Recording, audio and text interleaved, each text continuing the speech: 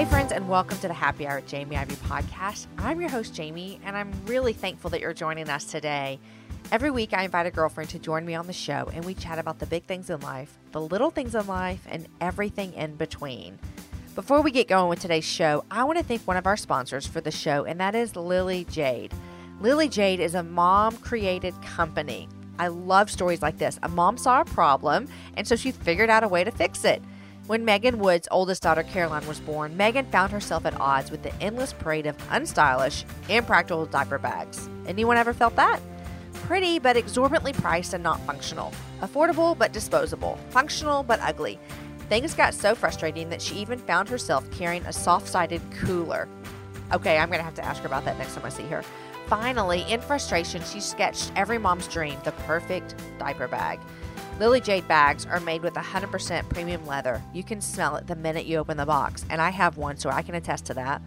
Many of their styles also convert to backpacks. This is one of the customer's favorite things. It's a backpack when you want your hands free, and it's a handbag when you don't. Every Lily Jade bag comes with a removable, washable, multi-pocket insert. If you've ever had a bottle spill in your bag, you are going to understand why this is genius. You know that multi-pocket insert I just told you about? It's really like 14 pockets. Your life can finally achieve some organization. Thank you. And you can hand the insert with baby's things off to daycare or grandma, and voila, you have a beautiful handbag that's for you. Y'all, I have one of these and I have no babies, so they are perfect. I use it as my computer bag. These are beautiful diaper bags. We'll have all the links over at jamieivey.com that you can check them out. For more information, go visit them online. It's lilyjade.com, and that's Lilyj.com. Guys, you're listening to episode number 107 with Deidra Riggs. Deidra is a mom and a wife and an author and a teacher, and I have been wanting to chat with her for a long time. I've been following her for a while online, and I'm very impressed with everything she's doing, and just finally our schedules connected, and I'm really so excited that I got to spend the hour with her, and I think you're going to be as well. We chatted when the Olympics were on, so it's been a while ago, but I hope you're still going to love it. And I told her about my debut that I had as an Olympic athlete. You'll have to listen to find out more about that. So here is my conversation with Deidra. Hey. Hey, Deidra. How you doing? I'm doing well. How are you? I'm good. Welcome to the Happy Hour. Thank you. Thanks for having me. Isn't it fun to have a happy hour like 10 in the morning? Yeah, right? Exactly. Which, you're in Lincoln, Nebraska, am I right? Mm-hmm. Yep. I'm going to ask a dumb question. Are you on Central Time Zone or Eastern? Nope, it's not a dumb question. I am on Central Time. Okay, so we're both having, well, I'm drinking coffee because I'm still drinking coffee at 10 a.m. because I have been lately with my kids in the summer, I've been drinking coffee till like 1. I just go downstairs and keep making more coffee. I think it's going to kill me.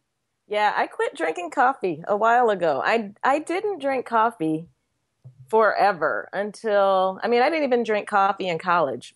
And I got married, and my husband's a huge, he drinks pots of coffee a day. Right. So I started drinking coffee then, but it's not my jam. It really, I can take it or leave it. Sometimes, like in the winter, I'll have it because of the flavor. But if I drink coffee, I drink decaf. Isn't that weird? Well, it's not weird at all because, like you, I didn't drink coffee in college. In fact, I would drink it. I say I was like a socially drinker, right? Where I would drink coffee if we were like at an event, and I would get decaf, and it was mostly cream and sugar. Exactly. Yeah. So it was like a dessert. And then I had my second child, and that's when I started drinking coffee. And I think for me, it's like habit. Yeah. You know, I just really enjoy that cup of coffee. I love it in the school year, taking the kids to school with a cup of coffee. I don't know why. Yeah, I agree. I agree with that, with the habit piece of it, because I do. That fixing the coffee and pouring I use this creamer, French vanilla creamer in my decaf, and watching it turn from, the dark chocolate color to pretty much milk color based on cream rice is, it's like a ritual. It is a beautiful thing. So I get that. What does a morning look like for you? Because we just jumped in here, and in a minute I'm going to have you tell us about your family. But just so it's you and your husband at home, you've grown children. I have grown children. So I your live morning in an empty nest. Yeah, your morning looks different than mine. What does a morning look like for you? It's so slow, which is Do you love it? Do I do. I have always been a late night person. Like, I could stay up till 3 o'clock in the morning, no problem. And part of that is because I'm an introvert, and that's when everybody's gone to bed, and it's You're just alone. my time. Yeah. And so I usually get up later. So, and now later for me is 7:30, which I recognize is not really later, but true. But there are mamas getting up at 5 a.m. So exactly. And I salute you. I salute you. My husband, he's usually like around 8:30 at night. He's like, all right, this is the end of this day. And he's heading up to bed. And so he gets up like at 4:30, 5 o'clock in the morning. And he usually, when I wake up, he's been to the gym. He's had his first pot of coffee. He's done his, whatever he's going to do. He's a pastor. So he's probably been to the church and, knocked out a few to-do items on his list. And then we meet together in the kitchen when I get up at about 7:30. And we usually watch the news together, and not all of it, like just the highlights, because that's about all we can stand. Right. And then we cook separate breakfasts, and he eats his and I eat mine. And okay, what do you mean separate breakfasts? Like y'all don't like the same thing? Right. Exactly. Yeah. So like what will you eat? I usually eat like yogurt with some granola and some nuts in it, or some fruit, or something like that. And he will eat eggs and bacon and toast and, that real, like a real breakfast. Yeah. So I used to be like a pancake bagel eater, in the morning, but things have changed physically for me. And so I must be a little bit lighter in the morning. Cut out all those big heavy carbs first thing in the morning. Exactly. Oh, okay. Yeah. Well, that is just my morning looks way different in the summer versus the school year, obviously. Right. So my kids are getting older. So if you can think back, my youngest is 8 and my oldest is 12. Oh. So my 12-year-old has been sleeping some days till like 11:30. Yes. And he stays up super late with my husband, and they're watching Lost this summer. Oh, yeah. Okay, so it's cool. their new thing, and I love that they have it. And so he's sleeping late, but my 8-year-old still usually, like late for her is 8. Okay. But I've been able to sleep late as well because they're big kids. They can handle themselves. And so, but when school year starts, I mean, we got a whole nother ball game happening.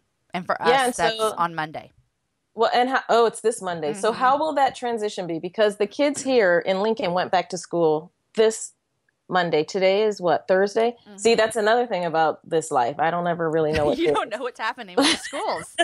Yeah, and so they started school on Monday, and then Tuesday they had early dismissal, right? Oh. And so my husband and I were laughing because we said, yep, that they were just testing it out. Like, let's do this full day on Monday and see what this transition is like. It's actually going to work. Right. Right. Yeah. So what will that be like for you to make that transition from summer to school? How do you do that? Well, I won't do it well. I'll tell you that. I proposed to my husband earlier in the week. I said, I think that everyone needs to be in bed by 10. I mean, and that's in the school year, that's super late. So yeah, it is. I'm like, everyone needs to be going to bed by 10. And then I think we should wake them up by 8.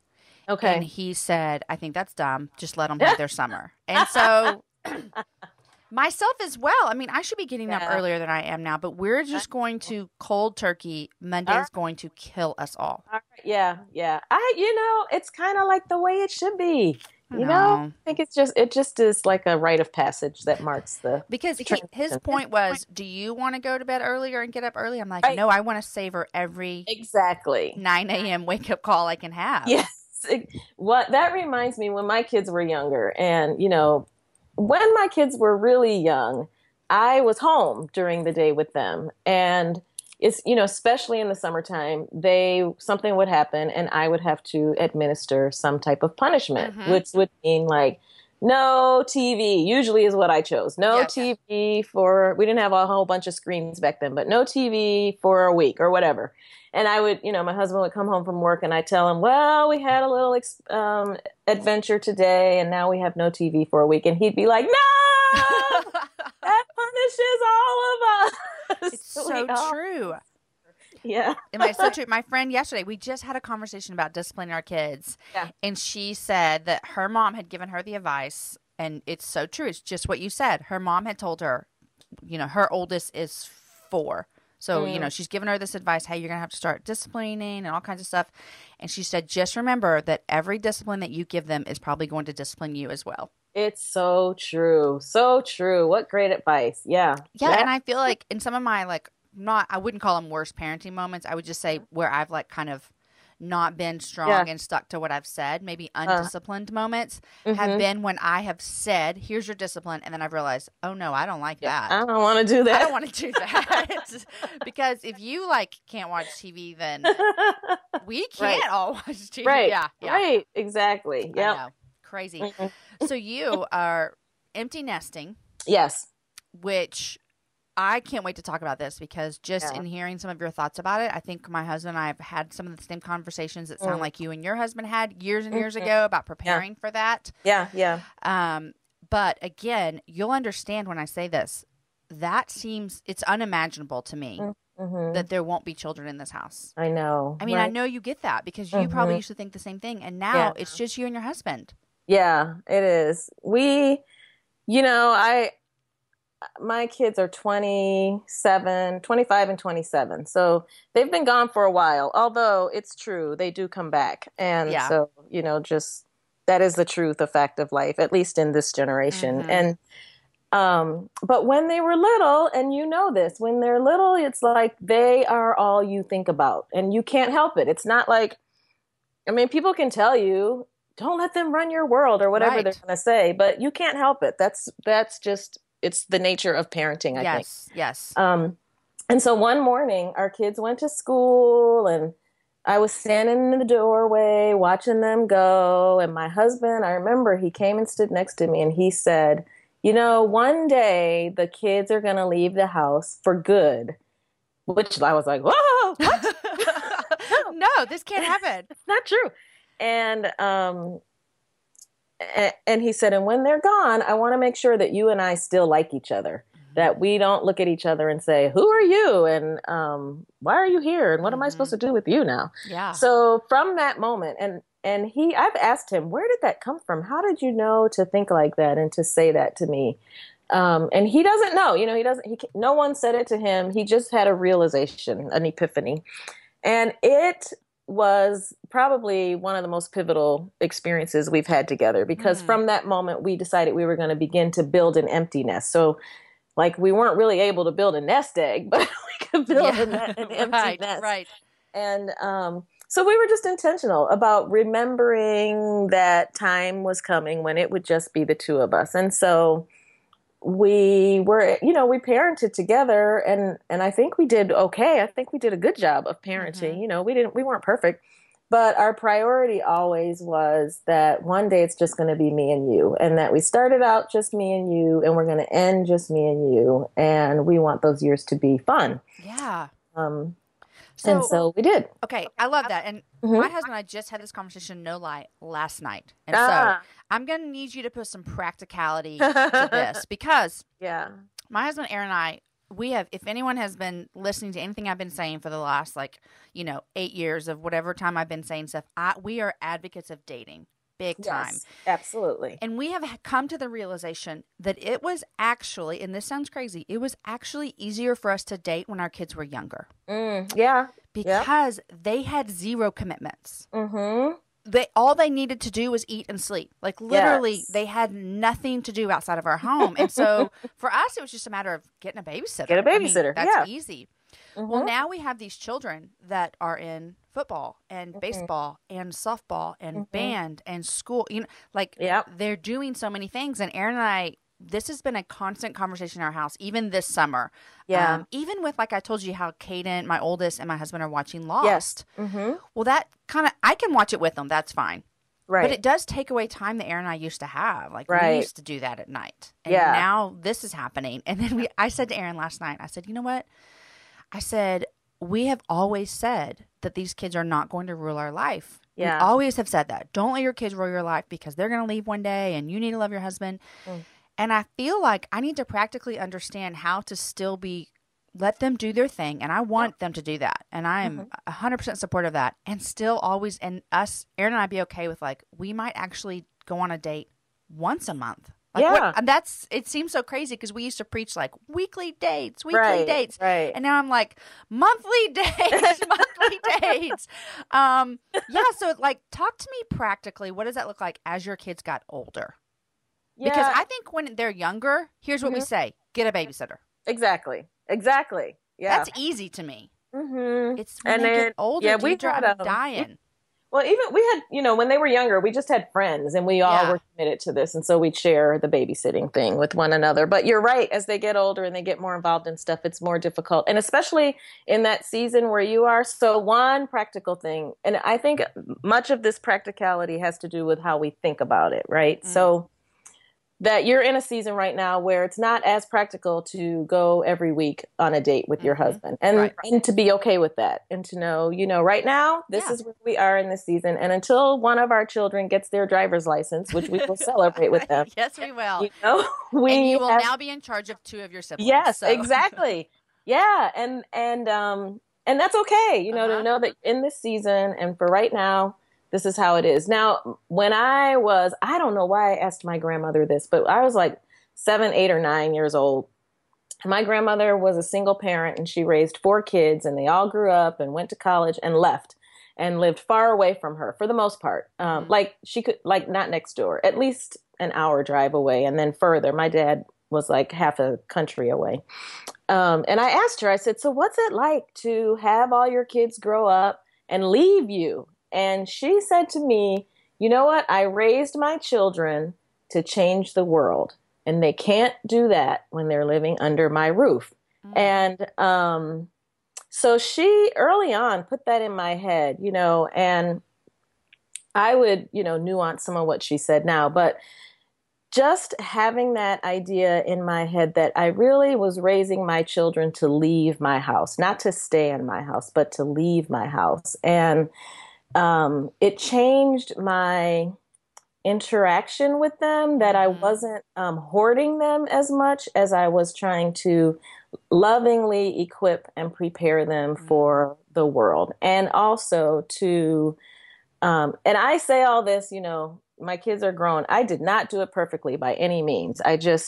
These are some of the points that I take away from those years. But also to begin to identify their dreams and passions and bent and skill and drive and lack of drive and all of that, and to nurture and foster those things in them and provide the opportunities that would enhance what God had already put in them. So that even that, like all of those things that they were involved in, were hopefully setting them on a pathway, in the same path that God had already established for them. Right. So even in that, it was with looking toward this day when they will not be here with me, that they are going to go out into the world. And so it was more trying to, anyway, prep them. And I still, of course, every first day of school, I cried. I would take them to the bus stop and I would cry, or I would drive them to the drop and I would cry. And when they left, I cried. And I cannot even imagine. Yeah, there are still times where I want them here, and they can't be here for every Thanksgiving, and they're not here. My son lives in New York, and I'm in Lincoln, Nebraska. My daughter does live an hour away, but I still don't see her, all the time. She has a life and things that she's doing, right, which is good. Yeah. So in the midst of you like consciously thinking, which I love this so much, and this is I'm gonna think about this for a while. I know, like raising children to leave, like and that's really what we're doing. Like we've been granted these kids for however long, right. That they're with us, and what an honor that God has chosen us to be their parents to do that. So true. How did you, in the midst of consciously thinking, I'm raising these kids to change the world, I'm raising these kids knowing that one day they're going to fly away and leave and do what God's called them to do, what are some ways that you and your husband still, like from that conversation that he had with you in the doorway, what are some ways that you guys still were connected, even if it looked different throughout different seasons? Yeah, so that time period, after the kids go to bed, that's our time. That was like sacred, protected time. Even if it's like 5 minutes, all you can handle is to stay awake for 5 minutes. that was really important time for us. Yeah. Just to make sure that every day that he's home, that we are connecting with each other. There was a season where my husband had a job and he traveled for about 60% of the year. So he was gone quite a bit. But even then, a phone call, we didn't have FaceTime or anything back then. It was, a phone call and just making that daily contact and saying to one another, you're my person. I'm not going anywhere. You're my person. Or, especially those rough days of parenting. And when you're the parent who's having to make that decision in the moment, and then like, we're not going to have TV. And then you second guess yourself. Was that too much? Was that too harsh? Oh my gosh. And then having someone affirm, even if it wasn't the right decision, but I know you did the best thing that you thought you could do in that moment. So those kinds of affirmations and just being present in that 5 minutes, or sometimes it'd be an hour or whatever, that we had together, and knowing that while we didn't get a babysitter, that counts as a date. So right. Yes. I think perfect. that's important too, is to realize. Yeah. And I think Aaron and I are figuring that out right now. Like even that 10-minute conversation that I just shared with you that we had last night, I felt like we were connecting and we were both acknowledging this is different and this is hard, but we're committed to figuring out a new way to connect. Exactly. You know what? There's something to me so romantic about having those conversations with your person and realizing that you're still on the same page. I don't know what that is. There's just like you spend a whole day apart from each other and you've had your whole, whatever you experienced and whatever he experienced.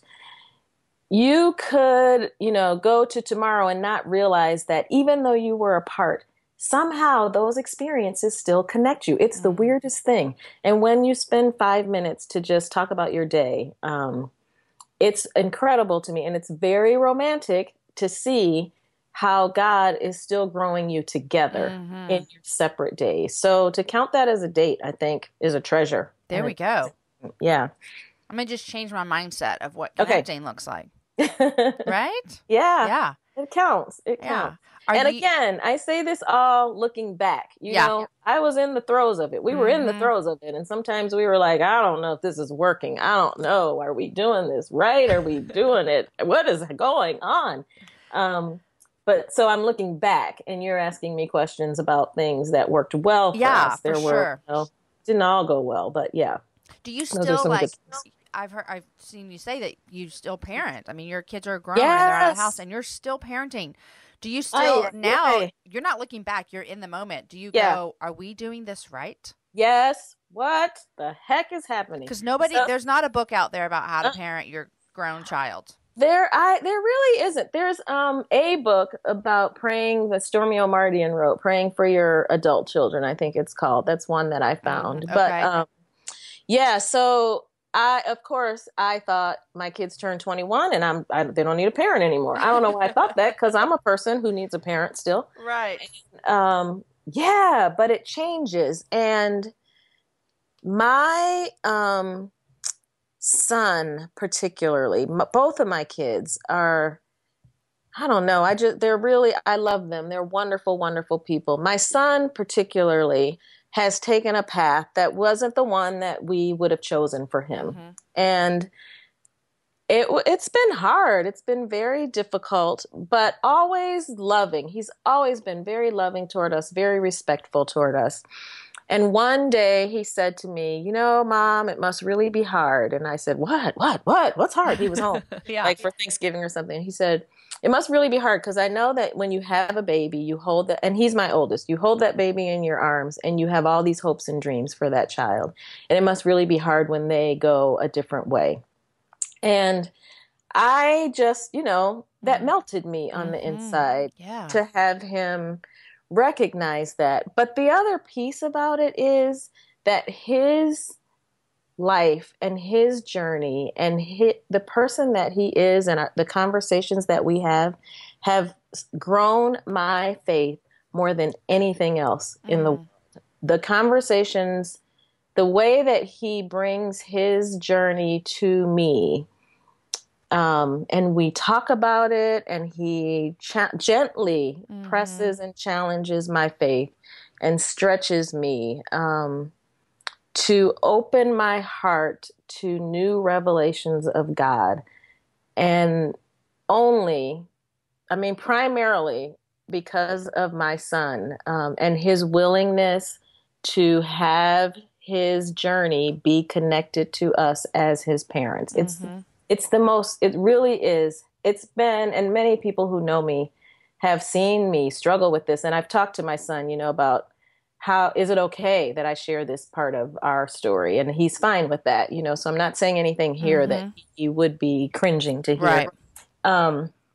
But yeah, I would not trade it for anything. I would not. And I would, if I were to look back at that dream, those dreams I had for my son, and he was right when he was born, and looked in his eyes, I wouldn't want that for him. I want what he has. I want that for him. And God knows best. God is working it out, and he knows exactly what he's doing. And it's so clear to see, so hard to experience many days, but really clear to see the hand of God in that. And not just for my son, but for all of us. So, that's good. And it's something that I think, as all of us that are parents, I would imagine that we all do look and see, like, how will we be? Yeah. If our kids don't, quote unquote, turn out like we think they should, or travel the road that we think is best for them. Yes. And I think those are hard conversations, but I think it's also just this part of parenting that we don't really want to think of, especially when they're younger, because you actually can't even imagine it. Nope. Like, I'm sure people that are listening that are parenting teenagers and that are struggling, they're like, oh, I can imagine it. But what I love most, and I've heard this in your voice, and I've heard this of other parents that have walked through kind of harder roads with kids. And I'm not saying your road was hard, but you've shared a little bit. Yeah. I would say that the thing that I've noticed most, the parents that are walking through that, or have walked through it and still have a very healthy relationship with their kids, is the fact that they love their children more than they aren't happy with what's happening. Yes. That is such a great point. Yes. At one point in the throes of me, trying to come to terms with the fact that I don't have control over my son's life, and it's his life, and I'm going to have to let him go. I clearly felt, I don't know, this may sound weird. I felt like God was impressing on my heart. I don't want to say he said to me anything, but just that your job is to love your son, period. The rest of it is up to God and, whoever he decides to bring into my son's life. And I was like, oh, I can love my son. I can do that. No. And at that point I was like, nobody can do it better than me. I can love my son best of all in this whole world. And so that's what I started to concentrate on. And you're right. More than anything, I love my son. There's nothing that can make me not love my son. And so I leave the rest up to God. And the more I release it and just love my son, the more beautiful the story becomes. Yeah. We say that to our kids all the time. I tell my kids all the time, there's absolutely nothing you could do in this world that would make me not love you.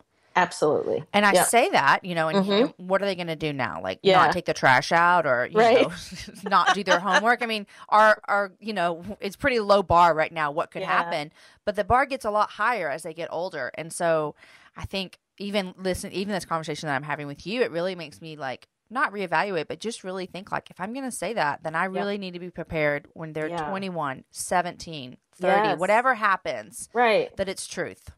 Well, and it's kind of a vow you're making to your son, right? Or to your children. Because even when we get married and we stand up there and we say, I do, sickness and health, rich or poor, we have no idea what we are talking about. There is no idea. We're actually stupid. We don't even know what's ahead of us. Yes. No. And my husband, he's he'll counsel people who are getting married, and I'll say, how'd it go? And he'll come home and say, oh, they're in the land of love. You can't tell them anything. And it's true. So same thing, like you stand up there and make these vows to your spouse and say, I will love you forever, but you don't know what that means. Same thing with your children. You're telling them, I will love you forever, no matter what. But we don't know what we're saying. And we don't. then we get to test it out. But, another thing I learned is the importance of apologizing to my children too. When I'm wrong, to go to them and say, I was wrong. I am sorry. And I have apologized to my son and my daughter as adults for things I did when they were young that I didn't know back then to say I was sorry about. Yeah. And I think that's an important lesson that I've learned. I think that's on important. This little path. Yeah, in parenting and showing our kids the gospel. I mean, here we are, we're coming to them and saying that I'm not immune from needing to apologize and asking for your forgiveness. That's so great. Deidre, I've seen you say that you try to do a cartwheel a day. Yes. Can you explain this to me? Why would I want to do such a thing? Yeah,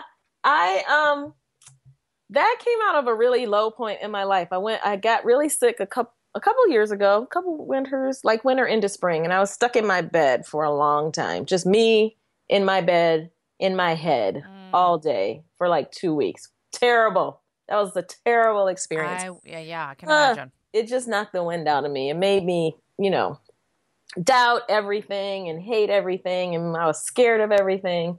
And as I was coming out of it,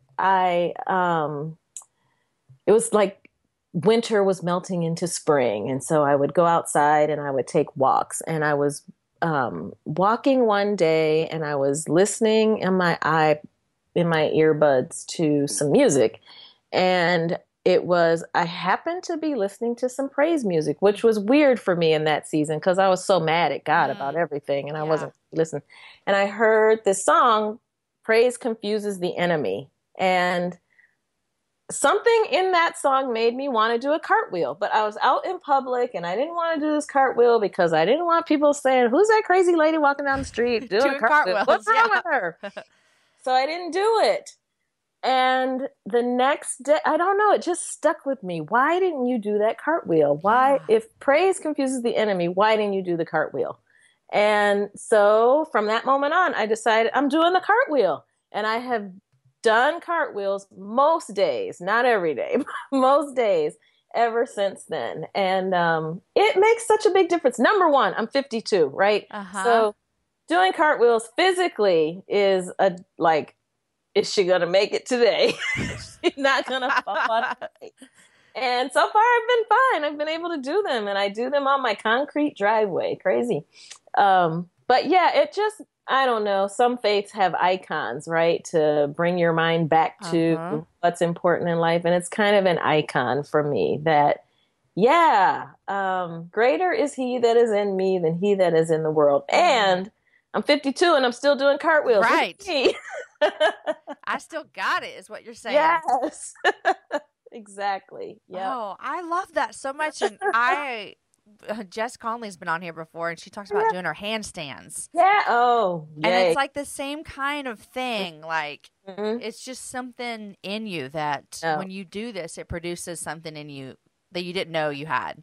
Yeah. I'm a firm believer that our bodies were meant for movement. And I grew up, I was going to be, in my dreams, I was going to be a ballet dancer, like Steve Copeland.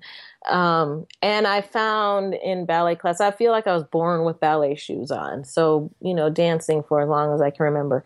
And that has always been, physical movement has always been like an open door to spiritual experiences for me.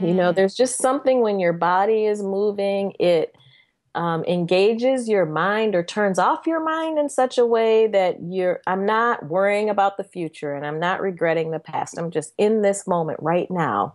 And it just really opens me up to stuff. So, another piece of that was having been still in the bed. And I do think I think there's great benefit to silence and stillness. But for me, that was too long being silent and still, and it kind of messed with my head. And so to be able to explode in a way out of that in a cartwheel form was just, I don't know, a reinforcement of that idea for me that, yes, God does speak to you through movement, and that's how he created you. And he wants you to get back to that, do that cartwheel. So, okay. Yeah. I love it. I really love when everyone says that they have this like it seems crazy to me because I don't remember the last time I've done a cartwheel ever. Like, Yeah. I have no idea when I did one, but maybe I should go try to do one with my daughter to show her that I still got it. Yeah. We'll see what happens. Hey guys, before we get back to chatting with Deidre, I want to thank our other sponsor for today's show, and that is West Rock Coffee. I cannot go a day without my coffee, and I've had West Rock coffee, and it's amazing. From crop to cup, West Rock works with farmers on a personal level to help them grow high-quality coffee. For example, West Rock farmer Christine is a farmer in Rwanda. Christine is a single mom of 9 children, and she tends to 600 coffee trees. Coffee was Christine's opportunity to provide for her children. Now that she's worked with West Rock, Christine knows that she will receive a fair price for her coffee, and she's always going to be paid on time. This consistent income, it allows her to send her kids to school, put food on the table, and invest back in her farm. Guys, there are many stories just like Christine's of West Rock's impact through coffee. If you're going to drink coffee, let's think about where we're getting it from. When you drink West Rock coffee, you are sharing in a story of sustainability for farmers like Christine. You can find West Rock coffee at Kroger or go to westrockcoffee.com to find out where to buy it closest to you.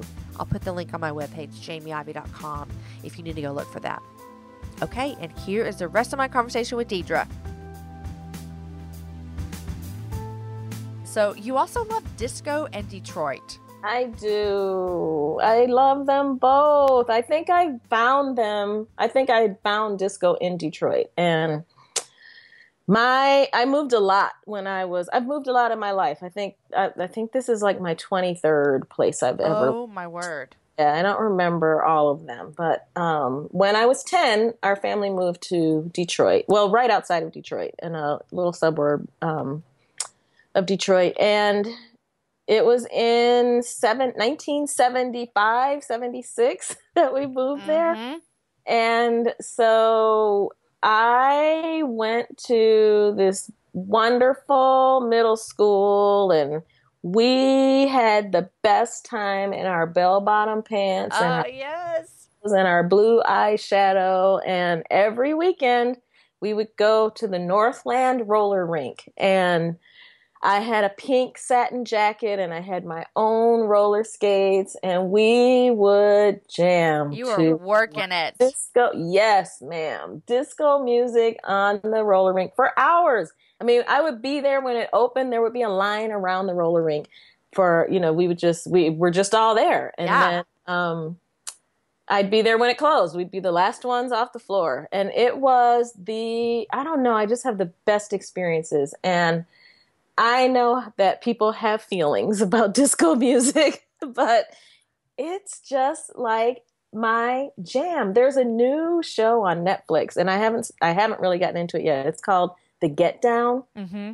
And my husband has been watching it. And I'm not saying it to promote it because I don't know anything about it. It could be a really cool show, but I'm going to start watching it because my husband grew up listening to Led Zeppelin and The Doors and The Who and I don't know, those people. Yes, yes. And we always say if we had met in high school, we would have hated each other. Opposites. Exactly. Yep. But watching this show on Netflix, he said to me the other day, I'm going to have to get a disco station on Pandora. And I said, what? We've been married for 30 years. And this is the first time he has ever been open to disco music. And it's because he's watching the show The Get Down, which is set in New York City back in the 70s. And it's telling the story of disco and then the story of disco and hip hop overlap and one feeding into the other.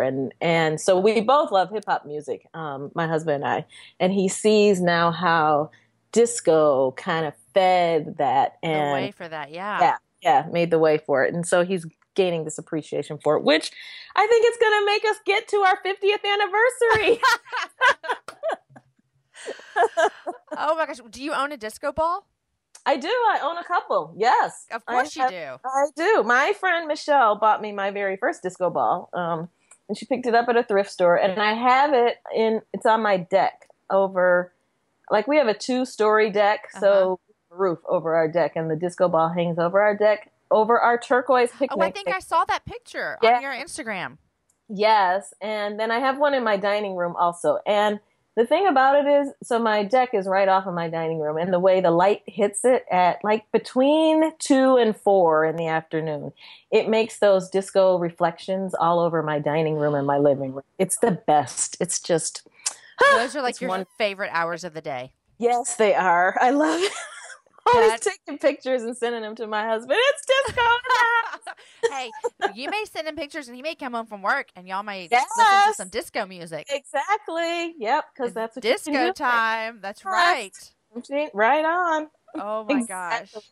Yeah. That is so awesome. I love that so much. I am going to admit to you, I don't think I've ever listened to disco music. Little sister. I know I Okay. was born in 78 Yeah. and never. That's all right. I I'm gonna forgive you. I'm gonna go listen to some today on my drive. Yeah. You got to listen to so my favorite song is it always there are two of them, but my favorite is by Evelyn Champagne King. What a And it's name. I love no, that. right? Isn't that awesome? And she sings this song called Shame, Shame. And I know we don't like talking about shame, but this song is awesome. And I have memories of dancing on top of a car to that song. I It's love fantastic. I love those memories. Yeah. Yeah. So that one. And then, of course, I Will Survive. You got to listen to that. Oh, for sure. Mhm. Yeah. Well, I think I've heard that one. So, Yeah. there's That counts. yeah, it counts. I'm in. Deidre, what are you loving these days? Like, what are 3 things that you're loving? Well, and I just recently posted about this. Of course, the Olympics are on, right? Yes. So love the Olympics. Although I've been a little surprised. I haven't watched it as much as I normally have. What's your favorite sport to watch? Track and field, Okay. hands down. Yeah, It's I on ran right now, track. yeah.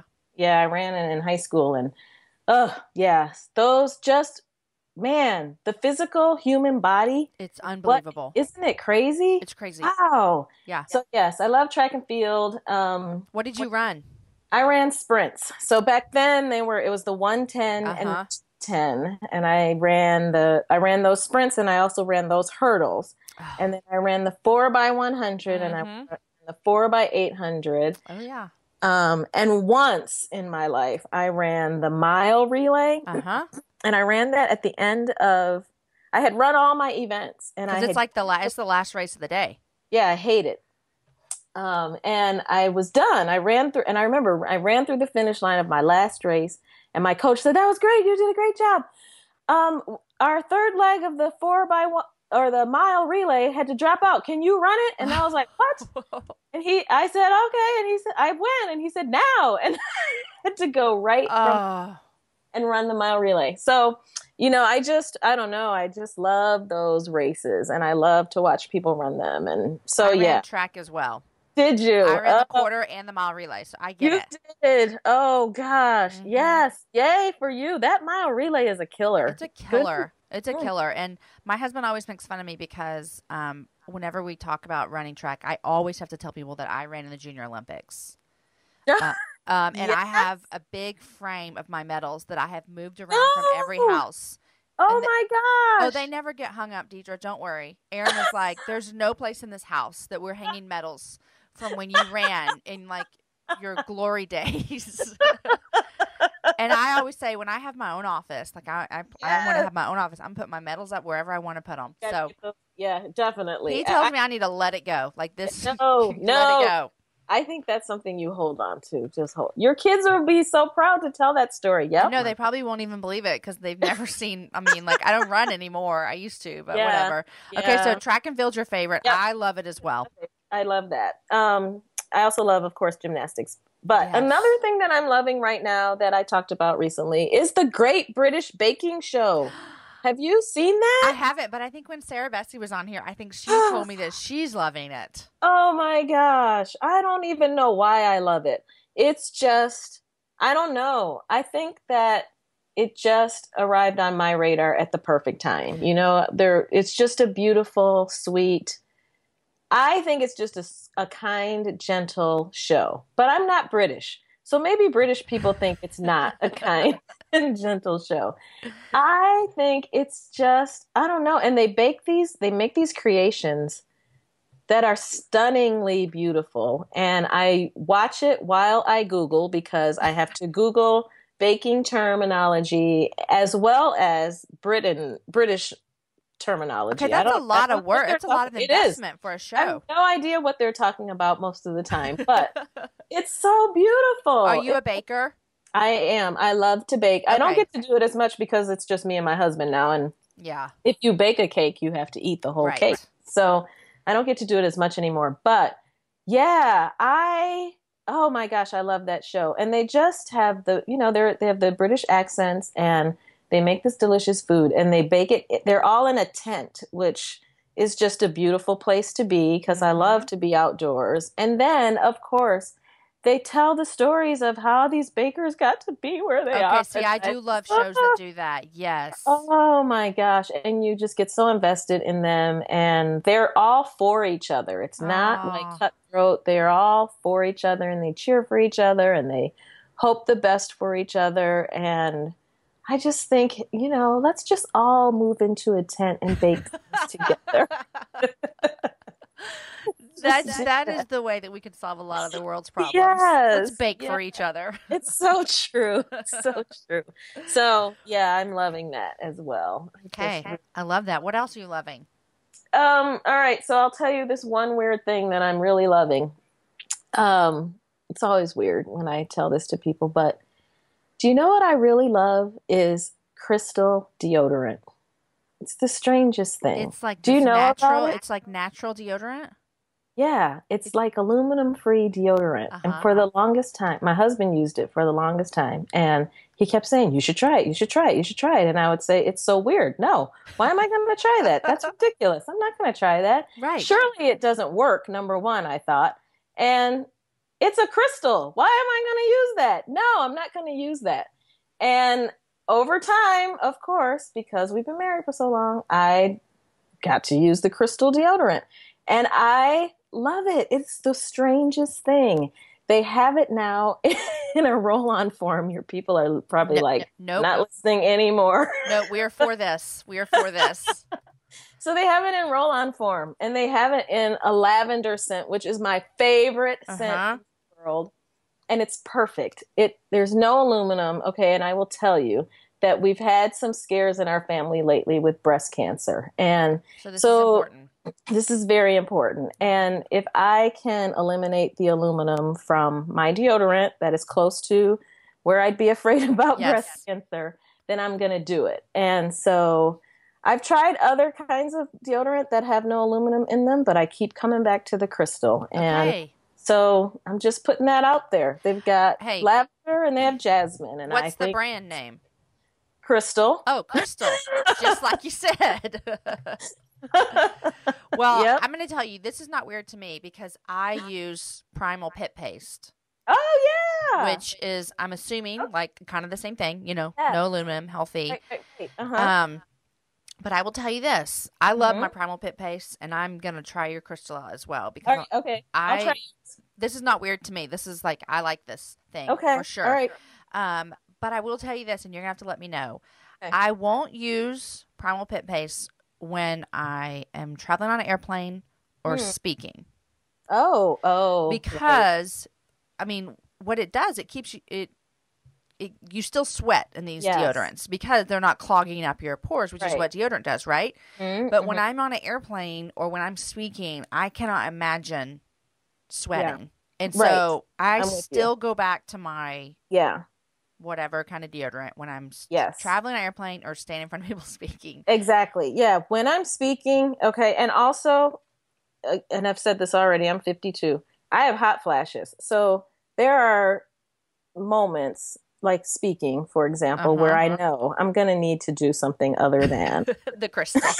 The crystal, yes, for everyone's benefit. Yes, that's how I feel. For everyone's benefit. And so, yes, I have a little backup that I use for those occasions. And I feel better that I'm not using that all the time. Me too. Yep. Yeah. So, and I bought this stuff for my kids as well. Oh yeah, definitely. Because I think that's important. I know. I told my daughter, you got to use. You got to starting switch early, and we got stinky people around here, and so I thought maybe when they get to be in sports, they're gonna be like, "Mom, I don't like this." But as much as I can, I'd rather them use this. Right. Yeah, exactly. Oh my gosh, I just had so many memories of being a child and my mother bringing me my deodorant for the first time. I just had a flashback. Okay, yeah, I remember We that. all remember when someone was like, you kind of Yep. stink. Hello, I brought you something, my Yes. mom said. Just put it on every day. Yep. My kids will now be like this. We'll be driving and they'll be like, who didn't put deodorant on today? Yes. Because some of them, not all of them, but some of them are getting to where it's like, oh my gosh, you stink so bad. And Yeah, that's just it's the so worst true. smell. It's the It's so worst true. smell. Oh. It is so true. Yep. Okay. Before I ask you what you're reading, I also want to talk about your book that you have coming out next Yeah. year, next April. Yeah. Am I right? April. Yep. It's called One Unity in a Divided World. And I'm really excited about this book. I never dreamed, and I've heard you ask people, what's a dream that you had to put aside? And this is a dream that I never had, to write a book. And then people started saying to me, maybe you should think about writing a book. And if I were going to write a book, this would be the book, I think, that, I don't know, if I was meant to write a book or something like that, this is that book. And it's the book really that I wanted many years ago, because I always had this question about diversity in the body of Christ, in church, specifically in the North American church, and why I would always ask, why can't people in the church figure out how to worship across racial lines? And I started asking that question when I was 2. And so it's been my driving question through my whole life. And so I thought I was going to write a book about that, right? About racism in the church. But what has happened is that God has used the issue of racism in the church to teach me about just all the ways we divide ourselves in church, and how important unity is to him, and really how that is, to me, the theme that runs from Genesis to Revelation, that God is always calling us together, and it's not just about race. So it's not a book about race in the church as much as I thought it was going to be, although there are examples that I use in that book. But it's really more about what I've learned about the importance of coming together. And right now, our culture is so polarized, and it's so important to choose a side and to dig our heels in a lot of the time. And it's scary to consider moving at all away from that. And so the book offers some stories and practical advice and scripture and just insights that I've gained in talking to others and reading other people about how to be people who move to the middle together, and how to be an example of this unity that in John 17:21, Jesus said, this is how the world will know that I was sent by God, is that because of our unity. It's not because of our programs or how many people we have in church or how many times we speak or how many books we've published. It's because of how well we live out our faith together. And that's what's going to make the world say, oh, wait a minute, look at them. What's that? I want more of that. And so we often wonder, why isn't the world getting it? Why don't they get it? And I think the ball is in our court. And if we could figure out how to live united, and I see us doing that in many ways, that's what makes the world sit up and take notice. And not just in the church, but in our families, in our communities, with our neighbors, our kids. I mean, you just talked about that earlier. I'm just thinking, this is like, you've been walking this out. I'm sure it's been hard and helpful, but you've been walking this through with your family. Yes, I have. And in our church. And so I'm really excited. I'm excited that it's done. That's one thing, and I'm excited that it's going to get out into the world. I do feel like, I think everybody feels like this who writes a book about a topic like this, that you're always learning. And so, it's like a snapshot. The book is a snapshot of where I am in this moment. And I hope I'm always learning about this, and hope I'm always growing in this. So, and I know that I have grown from seeing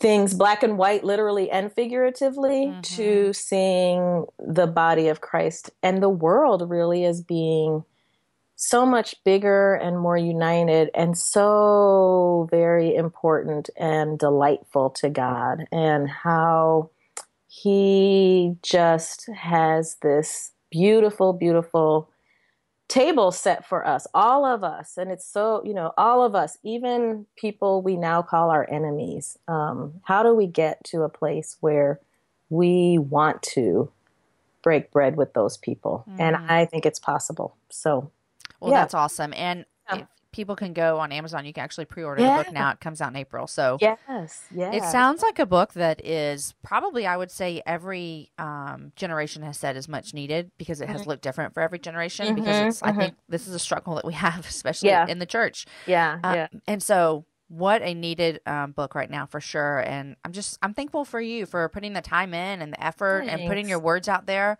Thanks. And I also love it when what you said, like, I'm always hoping this for myself, that I'm constantly growing. And so I look back on things I've said or done in 10 years and go, man, I've grown a lot since then. And that's good. That's good. Yeah. We're all doing that. So awesome. Okay. So what are you reading these days? Nothing. Oh, you're like, I'm done with words. Not reading. I'm kind of in between. So I have a couple books that I always recommend, though. So one book is called Jesus and the Disinherited. It's by Howard Thurman, and it was written, I think, in 1946. Still really relevant today. It's just a really great, it's not a long book. It's got, it's easy to read, but really profound. And he was very active in the civil rights movement. He was a pastor back then, and just, I don't know, just really profound stuff that applies even today. Like, it was written in 1946, but you read it today and you're like, really? Right now. Okay, this works for me today. Yeah. So that book is really great. And then the other one that I always recommend is called Healing the Heart of Democracy, and it's by Parker J. Palmer, who is one of my most favorite authors. And the subtitle is The Courage to Create a Politics Worthy of the Human Spirit. And I got this book, someone recommended it to me, and I said, ugh, it sounds so terrible and boring. I want to read that book. But it's by Parker J. Palmer, who's one of my favorites. And it's a book I highly recommend to people. In fact, it's going to be our book club book for my Forward Book Club at my website next. So I read that and reread it over and over again. But this is a little fun thing. Just the other day, and one of the things I love about my church is we have just a lot of diversity, but also age diversity. And so some of my friends at church are significantly older than I. And the other day, one of my friends who's older called me over, me and my husband, to her home. And she was really blessing us. She was saying, what she had seen going on in our lives and some growth. And she said, and you're at this stage now that I remember when I was in my 50s. It was such a pivotal decade of my life. And she has written a memoir that she didn't publish, but she gave it to us. And she said, I want you to read this memoir. And it's called Are You Listening? And it's just about that decade of her life and how God intervened in different ways in her life and grew her. So last night, my husband and I started reading that together and reading it out loud to one another. And so that's going to be... That is going to be fun. Together. Yeah. So that's what we're reading. And she never published it.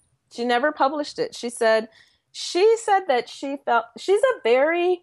So, we have all these kinds of diversity in our church. And one thing we have people who are very literal, and we have people who are pretty mystical, and everything in between. And she's one of the more mystical people. And she said, I felt like for years that God was telling me, you need to write down your story. And she kept saying, I don't want to write down my story. And he kept bugging her. And she thought he wanted her to write this story for publication. So she wrote it, and it's 106 pages, I think it is. And then she said, so now what do you want me to do with it? And he was like, nothing. That's it. And so she's just had it. And the copy that she gave us actually has a cover letter for a publisher. And she was going to, send it to them and say, hey, do you want to publish this book? But she just never has sent it. And she gave it to us. Yeah. That's so special. My one of my grandfathers, who passed away about 13 years ago, many years ago, a woman in his church said, I want to write your story. And so she wrote a book. It was self-published. I mean, you couldn't find it anywhere. but I have a copy of it, and I just read it about 3 years ago. Wow. And it was just one of the greatest gifts I have Yes. of my grandfather, who was huge in my life and, passed away 13 years and loved Jesus. And so those are so special, those books that people just said, I want to write this just because I know it matters, even if it's just to me. Yeah, yeah. Well, and the fact that she wrote it so many, like decades ago, and she's just now handing it to someone, and that so someone crazy. is us. Yeah. Mm-hmm. As someone who's about to embark on writing their first book, me, and you who've written 2 books, that sounds like crazy. Like, God, do not ask me to put all that sweat and tears into a book just for me. I shouldn't say that, but you know what I mean. I do. I know exactly what you mean. If I'm going to do all this, then I hope somebody's going to read it. I know. Right, exactly. Yes. Yeah. I remember, I just really, for my books, want the right people, the people that God wants to read these books. That's why I want to read them. So I try to detach myself from the lists and big number goals. Yeah, which is hard, as someone who wants to achieve something. Okay, well, real quick, I have to ask you a question before we go, because you mentioned your book club. Yeah. I love book clubs. I haven't been in one in years just because I don't have the time. And I always say to myself, I'm going to start a book club this fall. Yeah. And then I remind myself that I can't add anything else to my plate. But tell me about your book club that you host online, because that sounds appealing as well.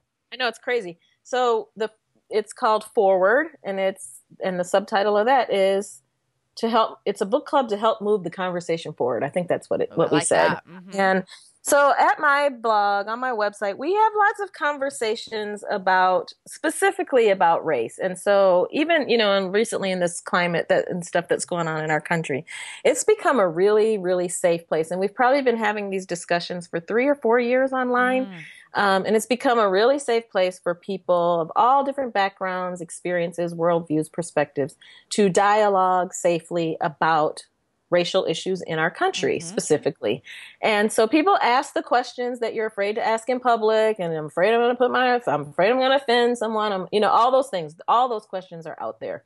And we had been having that conversation for so long, and every now and then people would say, you should read this book, or I would say, I just read this book and you should read it.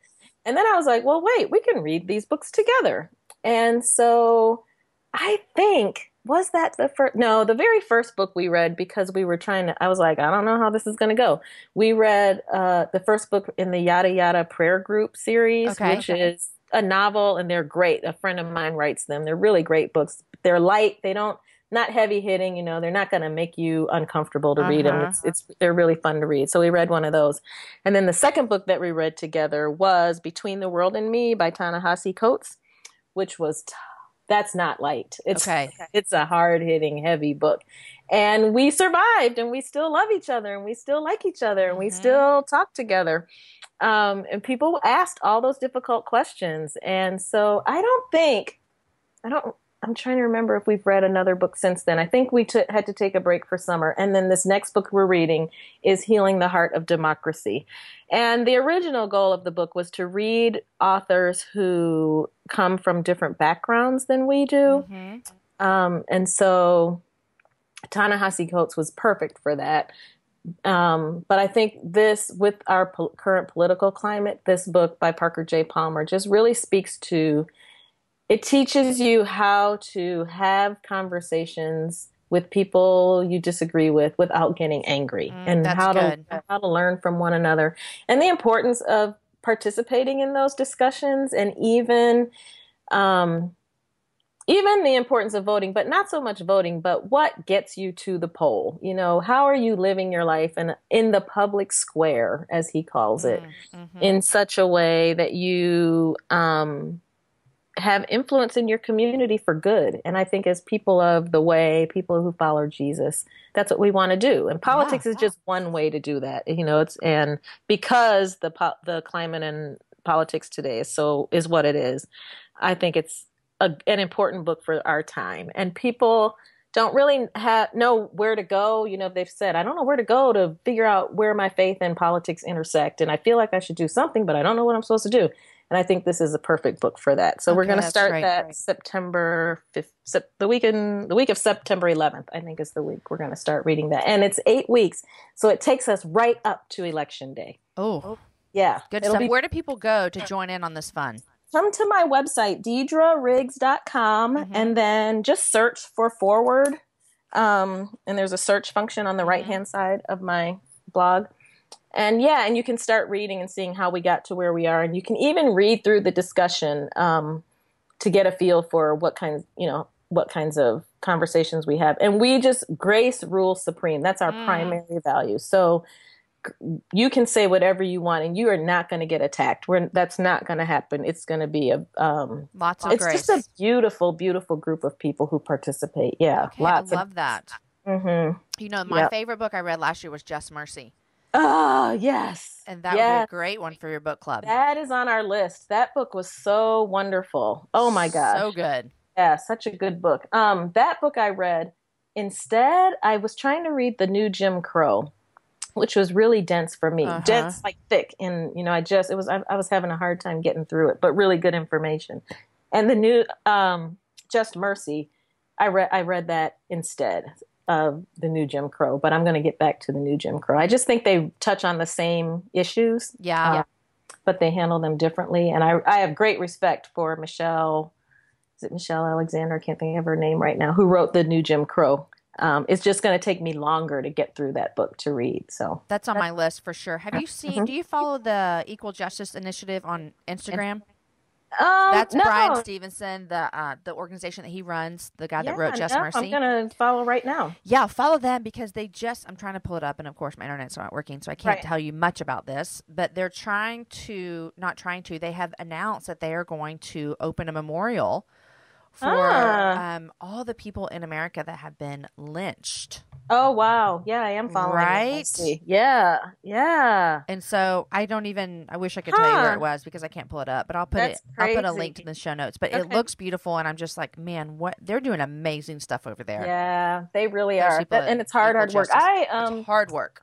It's one of the books I reference a lot in my book that's coming out. Oh, good. So, yeah, really good book. Good. It's the book I said last year everyone should read. It was just I agree. So fabulous. I absolutely agree. So many ways. Well, Deidre, this has been just fabulous. I had a blast. Thanks for inviting me. So much fun. Yeah. I will put all of the links up to everything we did, and congrats on your book. Thanks. And same to you. Oh, well, I got to sit down and do the hard work. You're going to get it. You know how they say you write a book? You sit down and you write a book. You write a book. Yeah. Yeah, so that's going to be my fall. That's what I'm going to be doing. But anyhow, but thanks for coming on the Happy Hour. Such a joy. It was fun. Okay, guys, wasn't that so much fun with Deidre? I literally want to head on up to her house and listen to some disco music with her. That's exactly what I want to do right now. But y'all, when she talked about loving her kids, even though some of the choices that they might make sometimes might not be what she'd picked for them, my heart was so pierced in that moment. I want this to be true for me. I tell my kids all the time, there's nothing you can do that would ever make me stop loving you. And guys, I want that to be truth. I want that to be so important to me. I want my kids to know, no matter what, your mom loves you. I loved my conversation with Deidre today. Guys, today's show was edited by Logan Garza. The music is from Jason Poe. As always, anything we talked about is going to be up on my webpage, jamieivey.com. All of those resources are there for you to check out and find out more information. Next week, on episode number 108, is my new friend, Jen Brecker. And you're going to love her story. It's one of resilience, strength, and I'll admit there's a few turns that you never saw coming. She was a lot of fun to chat with, and I know you're going to love her story. She may or may not be related to an Olympian, and that's all I'm going to say. You're going to need to tune in next week to hear the rest. Guys, enjoy your week, share this show with a girlfriend, and have a happy hour with a friend.